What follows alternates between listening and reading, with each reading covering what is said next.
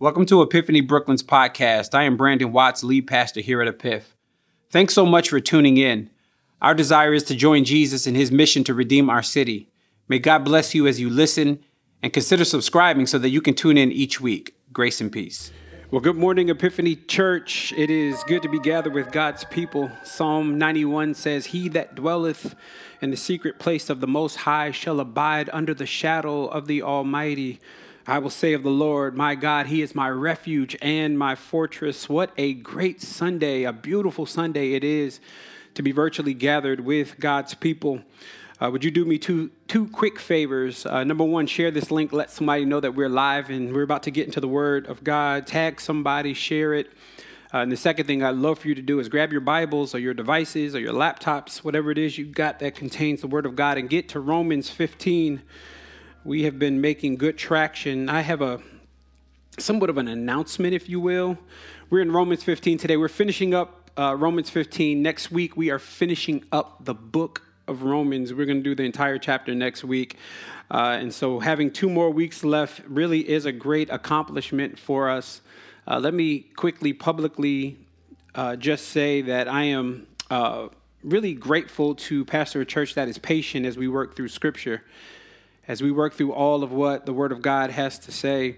And, you know, our church has been committed to going through books of the Bible since the inception of our church. We almost feel like that's how the Lord really called us to work through Scripture, is not to just be topical, but actually work through books of the Bible. And so we've gone through the book of Colossians. We've gone through the book of Jonah.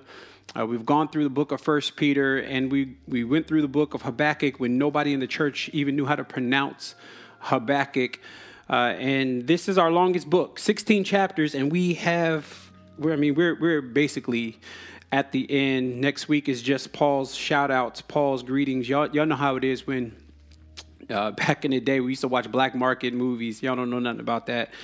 And they used to film the movie while they were, sitting in the movie theater, and somebody would jump up and give a shout out. That's what Paul's going to do in Romans 16. So hang in there with us as we continue to work through the rest of this book. I love the way Isaiah 40 says it. The grass withers and the flowers fade, but the word of God stands forever. And so as a church, we believe in and stand on the truth of what Scripture has to say, even when it's saying something that cuts us or goes against what we believe. All right, let's dig in. We're in Romans 15, finishing up the chapter today. Won't you pick me up in verse 22? I hope you guys greeted each other in the chat room. I know sometimes that 30 seconds goes kind of quickly, but if you see somebody's name on Facebook or on YouTube that you don't know, won't you just give them some love, give them a shout out? All right, this is the reason, verse 22, why I have so often been hindered in coming to you. But now, since I no longer have any room for work in these regions, and since I have longed for many years to come to you, I hope to see you, watch this, in passing as I go to Spain, and to be helped on my journey there by you, once I have enjoyed your company for a while. At present, however, I am going to Jerusalem, bringing aid to the saints. For Macedonia and Achaia have been pleased to make a contribution, please make note of that word, to the poor among the saints in Jerusalem. Verse 27, for they were pleased to do it, and indeed they owe it to them. For the Gentiles have come to share in the spiritual blessings. They ought to also be of service to them in material blessings. When therefore I have completed this, I have delivered to them what has been collected. I will leave for Spain by the way of you. I know that when I come to you, I will come in the fullness of the blessing of Christ. I appeal to you, brothers, by the Lord Jesus Christ and by the love of the Spirit, to strive together with me in your prayers to God on my behalf, that I may be delivered from unbelievers in Judea, and that my service for Jerusalem may be acceptable to the saints, so that by God's will, I may come to you with joy, don't miss this, and be refreshed by your company. Last verse, may the God of peace be with you all. Amen. I'm going to preach today from the topic entitled, What's Next? Would you do me a favor and just put that in the chat room, but just make sure you pose it as a question with the question mark. What's next? Let's look to the Lord before we dig in. Father, as we gather around your infallible word, we do so pleading for your presence. We are in need of transformation, the transformation that only your word can bring. And so, Father, would you remove the distractions from us? Some of us have had a real busy week. We've had chaos on our jobs. We have been consumed by the needs of our kids, and the affairs of life have overtaken us. But Lord, I pray that we would remove we would declutter the cross today, and that we would see the beauty of Christ as we dig into this text. Father, we don't presume to think we can understand your word without your Holy Spirit. And so, Father, wherever people are right now, wherever they're watching from, wherever they're piping this and streaming this from today, I pray that you would meet them today where they are. It's in Christ's name we give all glory. Amen. What's next? You know, as a pastor, I typically get asked a lot of questions. I think sometimes people foolishly assume that pastors are experts on all areas. Nothing could be further from the truth. There are many things we don't know, but for some reason, I get asked a lot of questions. I get questions that are theological questions, and I understand why those questions come, but I also get questions about relationship and get asked about relationship advice, and I get asked to do marriage counseling and advice on life decisions, and I get asked questions about college degrees and which direction to go in with schooling and academics. But by far, one of the most consistent questions I get is, Pastor, what is my purpose? What is the thing that why am I here? What is the thing that I am supposed to be doing?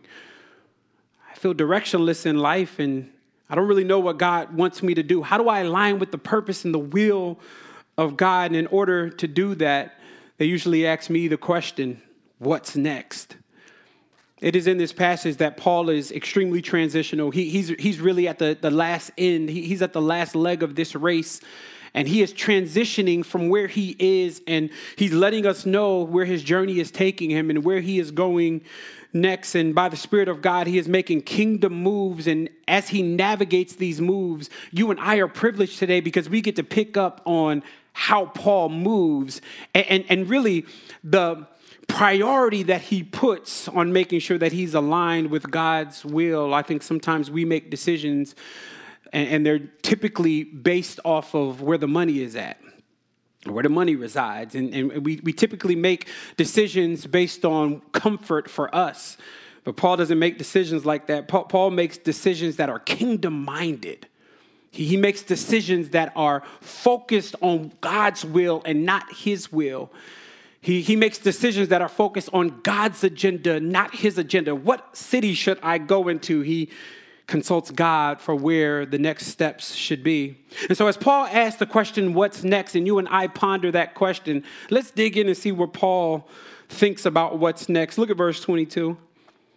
It says, for this reason, this is the reason why I have so often been hindered in coming to you. Why are you hindered? But now, since I no longer have any room for work in these regions, and since I have longed to come to you for many years, I hope to see you, don't miss this, in passing as I go to Spain. Pay attention to Paul's missionary journey here and his missionary drive here. Earlier in this chapter, in fact, last week in verse 19, Paul says that from Jerusalem all the way around to Illyricum, that he fulfilled the ministry of the gospel. Last week, I focused on the fact that he preached the gospel, but I failed you in mentioning that he preached it in major cities.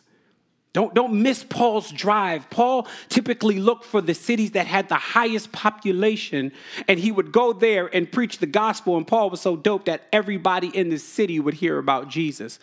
Paul basically said to us last week, I preached the gospel in Jerusalem and people got saved. I preached the gospel in Illyricum and people got saved. I am on my way to Spain to preach the gospel and people will get saved. But before I get there, I'm going to come to Rome and preach the gospel so that people can get saved and so that you can get strengthened. He said, in all the cities that I live in and partake in, I am fulfilling the ministry of preaching the gospel. And because I am doing so, I am seeing fruit. Now I'm on my way to Spain because Spain needs to get this work. That's basically what Paul is saying. But Paul is letting us know that he has fulfilled the ministry of the preaching the gospel in at least 2 major cities and is on his way to a third one. But it's interesting that he says stuff in verse 23 like, I no longer have any room for work in this region. Remember last week, he said he wanted to preach the gospel where it had not been preached. He wanted to preach the gospel where people, where unbelievers were. And apparently Paul is saying that I preached it so much where I am, I ain't got no more work to do in this region. I got to move on to somewhere else where there are people that need to hear about Jesus. You would think that after evangelizing 2 major cities that Paul would bask in his accomplishments. You think that Paul would sit back and enjoy a successful season of being previously aligned with the will, but Paul doesn't rest. Paul says, what's next? It is in that what's next that convicted me this week. It is in Paul's drive. I mean, he literally preached the gospel in 2 major cities, but he's still going, where else can I be of use? Well, what other city can I go to and make impact and leave gospel legacy? And it is something in that what's next that often gets me because I often feel satisfied when I do what God told me to do. I often feel like a sense of accomplishment when I am aligned with God's will. But here's the reality, that what's next always means that there's somebody else that needs to hear about Jesus. There is somebody else that needs to benefit from you being around them. There is somebody else that would benefit from your presence. You ain't too old. Your time has not passed. You need to ask yourself this morning, what else does God have for me to do? What else is it that God is calling from me? Every major city that Paul went to, he always said, well, what's next? Can you imagine going through life like that? Not asking what's next in terms of degree. Not asking what's next in terms of moving up the corporate ladder. Listen, do those things. But if you're at the priority of your a Christian journey, if you are not saying what's next in terms of people meeting Jesus, you're missing the mark. Because Paul convicted me this morning when I was up early this morning reading this passage. I was going, God, Paul, you like take a break, bro. Like you're going from city to city to city. And, it's funny because, many of you may not even live in New York, right? You're just here. I don't know, maybe work brought you here. Maybe, I don't know, you're trying to make it and you're trying to be an entrepreneur and all of these things. And listen, that's great. Do your thing. But every city that you live in, you should saturate it with the gospel of Christ. You should do it through your life. You should do it through your message. Paul has gospel receipts, yet he's still looking for more lives to be transformed by the power of the message of Christ. Wouldn't it be wonderful if we had this ambition that Paul has? Well, wouldn't it be wonderful if we asked ourselves what's next? Who else needs to hear about Christ? Wouldn't it be wonderful if we got that job and got that promotion and we said, what's next? Who else needs to see God's presence on my life? Wouldn't it be great if we asked ourselves what's next? Who else could benefit from me being a part of their life? What's next? Who else could benefit from me living in this neighborhood, living on this block, living in this building? Do people in the building that you live in know that you serve a Savior that could save their souls? Paul often said, what's next? When his what's next was people. If you consider that gospel work has just begun in your life, it has not ended. I don't care what kind of season you came out of. The work of sharing the good news of Christ has just begun. And unfortunately, we've moved into cities to simply try to make it. We've moved into cities because it was the sexy thing to do. We moved into cities because this is the place I can get exposed and found. And this is the place I can make a ton of money. But Paul doesn't move into cities like that. Well, what if Paul lived in the neighborhood you live in? What if Paul lived in the apartment that you live in? Here's what I know about Paul. If Paul lived on your block, everybody on the block would hear about Jesus. If Paul lived in your building, everybody in your building would hear and know about Jesus. But yet we live there and people don't know and people don't hear. And so Paul says, I just need to know what else you have for me, God. What else is next? I'm going to Spain, but as I'm on my way to Spain, as I'm passing through, I'm going to chill in Rome just for a little bit. God has you living in that building for a reason, y'all. He has you in that neighborhood and on that block for a reason. God has you in that family for a reason. God has you on that job for a reason. You got that promotion for a reason because God wants you to seek him for what is next. Who else needs to know about Jesus because of you? So don't get stuck in a sense of accomplishment. Don't get stuck in a season of celebrating previous seasons that you neglect to see what else God wants you to do. Lord, give us wisdom. Give us discernment. Help us to ponder this very idea of what is next. One of the things I love about Paul is whenever he went into a city, he was always looking for lost people to meet Jesus. I love that about Paul. Every city he went in, he made sure that everybody heard about Jesus. He did that in Illyricum. He did that in Jerusalem. He's going to do that in Spain. Do me a favor. Go to Acts chapter 19 real quick. Acts chapter 19 is one book back. I want to show you what Paul would do when he would come into a city. If y'all remember last week, I talked about Acts 17 when he went to Athens, right, at the Areopagus. Let's look at what he does when he goes to the city of Ephesus. I hope y'all are rocking with me. In the city of Ephesus, Acts chapter 19, verse number 8, here's what it says about Paul in Ephesus. It says, he entered the synagogue for 3 months and spoke boldly, reasoning and persuading them about the kingdom of God. But when some became stubborn and continued in unbelief, speaking evil of the way before the congregation, he withdrew from them and took his disciples with him, reasoning daily in the hall of Tyrannus. Here it is, verse 10. This continued for 2 years, so that all the residents of Asia, did you hear that? Heard about the word of the Lord, both Jews and Greek. Let me read that again. All the residents of Asia, everybody heard about Jesus. Why? Because Paul lived there. Because Paul saturated the city with this message of Christ. I'm just wondering, those of you who live here in New York, or maybe you live in another part of the country, or maybe even internationally across the world, can you, like, what if this bore witness about us? That everybody in our neighborhood knew about Jesus. I ain't saying everybody got saved. You might get rejected. They may not believe, but what if everybody heard about this king, about this Messiah, about this savior of the world, this one that took all of our sins on the cross 2,000 years ago? What if everybody heard about it because you lived there? See, we go through life and we don't do so gospel-centered. We say we're gospel-centered, but gospel-centered literally means that I look at my life as a conduit to make sure that people can hear and know about Jesus. What else is it that God has for you? Write that down somewhere. What else is it that you're looking for from me, God? What do you want from me on this job? Like, you need to ask those questions.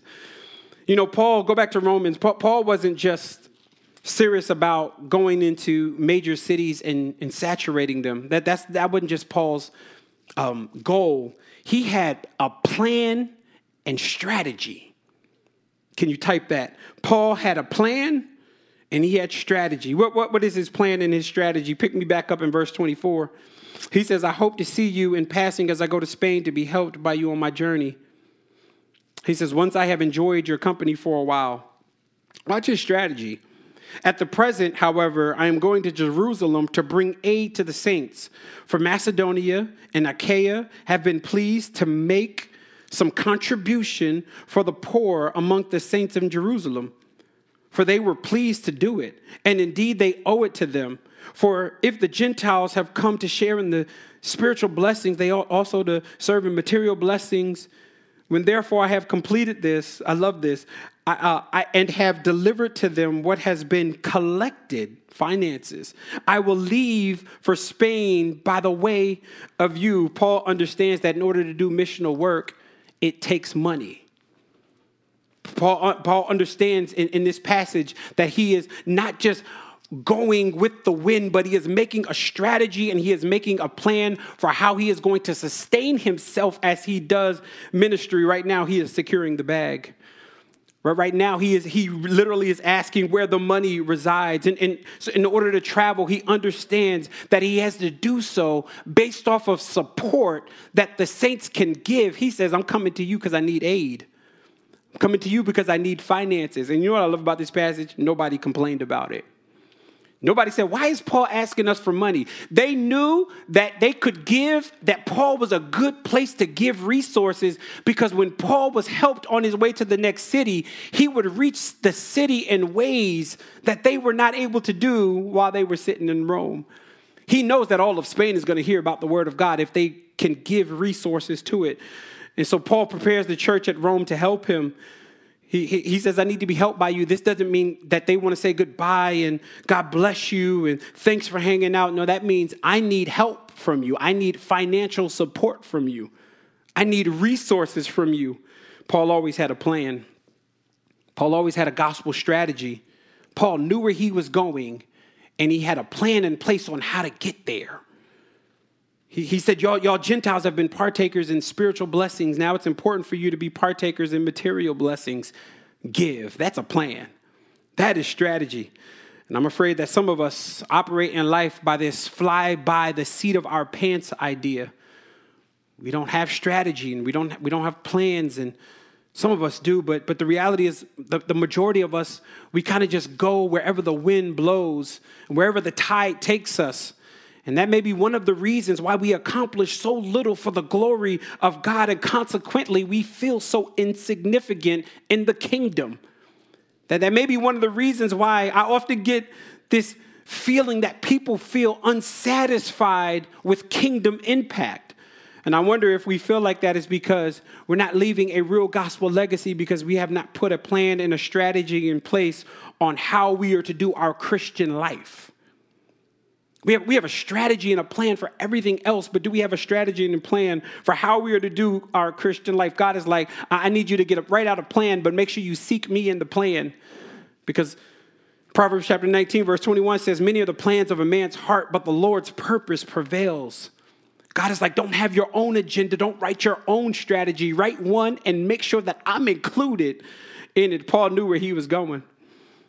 And I simply want to ask you some questions as you ponder this idea of you having a strategy and you having a plan.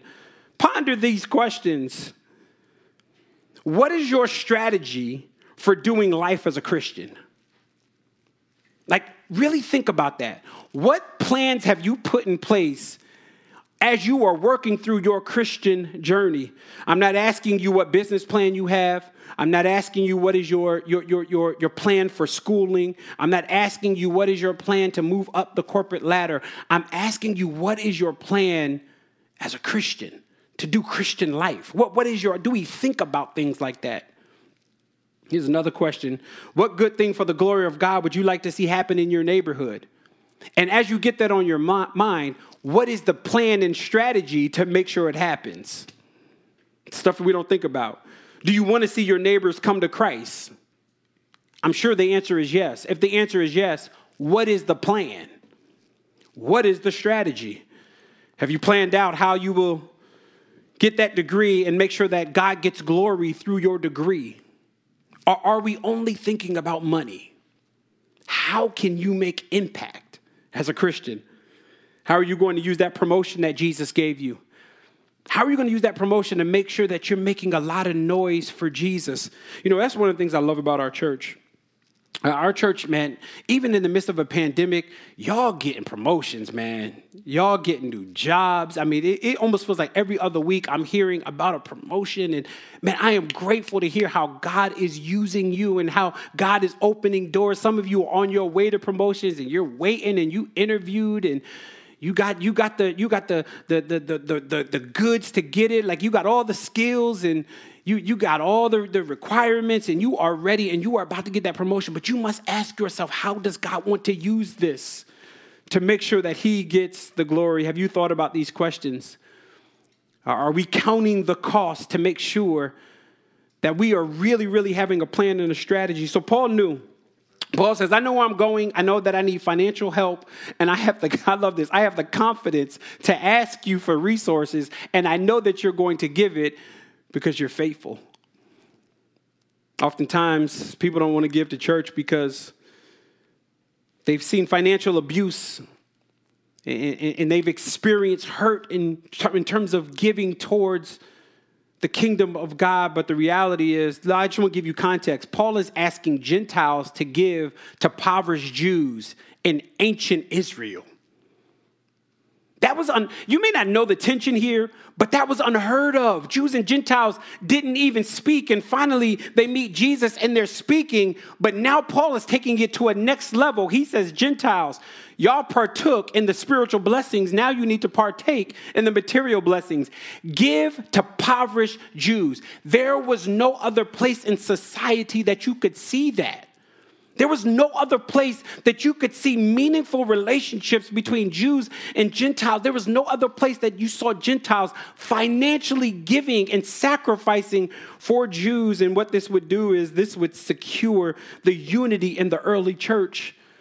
What's your excuse for giving resources? For giving the resources that God has given to you. Paul says, I'm coming to you. I need help. That you may help me on my way as I'm passing through and I go to Spain and nobody's complaining. I saw a meme earlier this week that somebody, it showed up in one of my group chats. Somebody posted a meme that did the math on 10% of the stimulus check. It said the stimulus check is $1,400, 10% is $140, and it just ended by saying somebody might need help with that. Somebody might need to know that. Listen, I'm not asking for your stimulus check. Paul would. Did you read the text? He says, I'm coming to you. I need help as I'm going to Spain. You got it. I need it. And that's how Paul asked. And you know, Paul knew that they would give it. He knew he would get the help. And he's like, look, I'm bringing money from the Macedonian church, and I'm giving it to the church at Jerusalem because they need finances. In fact, the word that he uses for contribution here is koinonia in the Greek. Koinonia literally means participation, or partnership, or joint participation. What we call an offering, Paul called a partnership. What we call the church asking you for resources, Paul called a partnership. And so every time you get your check, God wants to see, are you going to partner with him in reaching your city? Are you going to partner with him in reaching your neighborhood? Are you going to partner with him in reaching your borough? And so Paul has a financial plan on how he will make impact in cities. But he doesn't just come there to Rome and say, I need your money. But he also seeks their comfort in relationship. Ultimately, he's seeking emotional encouragement. Look what he says in verse 24. I hope to see you in passing as I go to Spain and to be helped by you on my journey there. Once I have, here it is, enjoyed your company. Jump down to verse 32. So that by God's will, he says, I may come to you with joy and be refreshed by your company. In other words, Paul wasn't only looking for where the money resides, but he was looking for where the emotional support resides. He was looking for comfort, watch this, that only the community could bring. He was looking for encouragement that only happened in the context of relationship with God's body. I'm sure gospel ministry was hard for Paul, and there were many times, I said it last week, that he was beaten and left for dead. He was shipwrecked. He was bitten by snakes. He was abandoned. He was put in prison. And Paul had a hard life. And Paul simply, he's not even being deep. It's nothing deep about verse 24 and verse 32. He just says, I just want to chill with you. I'm coming to Rome. Yeah, I need resources, but I'm coming to Rome because I know my mental state will be off the charts if I don't get in community, if I don't get around the body. Paul's way of coping with his emotional turmoil was not to run to a drink. It was not to run to edibles or sexting. It was not to run to burning sage. Paul's way of coping with his emotional ups and downs was to get into the body and do life. Listen, I know how hard it is. Shout out to all of y'all that are consistently engaging with people, whether you're running on Saturday mornings or you're getting in small group, which is about to pop off soon, or you're getting with the guys. Shout out to Ashton for leading our men. Shout out to Ty for leading our young ladies. Maybe you're engaging. Maybe you engaged in Philippians while we were going through it in February. Whatever it takes to get in community, you don't realize how much you need it.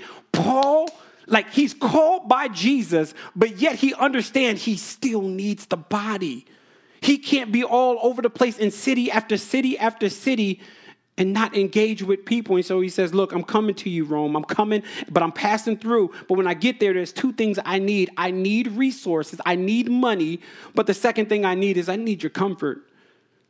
I need relationship. I need connection. Who is it that needs connection right now? There are so many of us that feel disconnected. In fact, if you would do me a favor, why don't we go there this morning? Would you just type in the chat room if you have been feeling disconnected? You haven't felt apart. The pandemic has messed you up and you're just like all over the place and you have been disconnected. Would you just type that in the chat? I've been disconnected. I've been disconnected. Can I be honest? I've been disconnected. It is hard in this pandemic to make sure that you are building relationships. Where Paul is like, look, if anybody should just go to city after city and meet people and engage with people and then go to the next city, it's Paul, because that's what he was called to do. Yet he knew that he needed a relationship with people. Somebody needs to be refreshed. So somebody needs the comfort of friends today. Somebody needs to go on vacation with some friends. Dang, you only say amen. No other part of the sermon. That's one of the most spiritual things you could do is go ahead while these flights are still cheap and book you a flight somewhere with some friends so that you can ask yourself while you're away sitting on the beach, God, what's next? Because that's what Paul does. Paul says, I'm not making this up, to be refreshed by you. I'm coming to enjoy your company. See, sometimes we think this thing is so deep. You want to hear from God? Get out of the city. Get away for a little bit and just get time with the Lord. What's next has to be prayerful. I didn't even preach that because I just don't have time. But in verse 30, he talks about striving together in your prayers. Like your what's next has to be a prayerful what's next. Your what's next has to be a strategic what's next.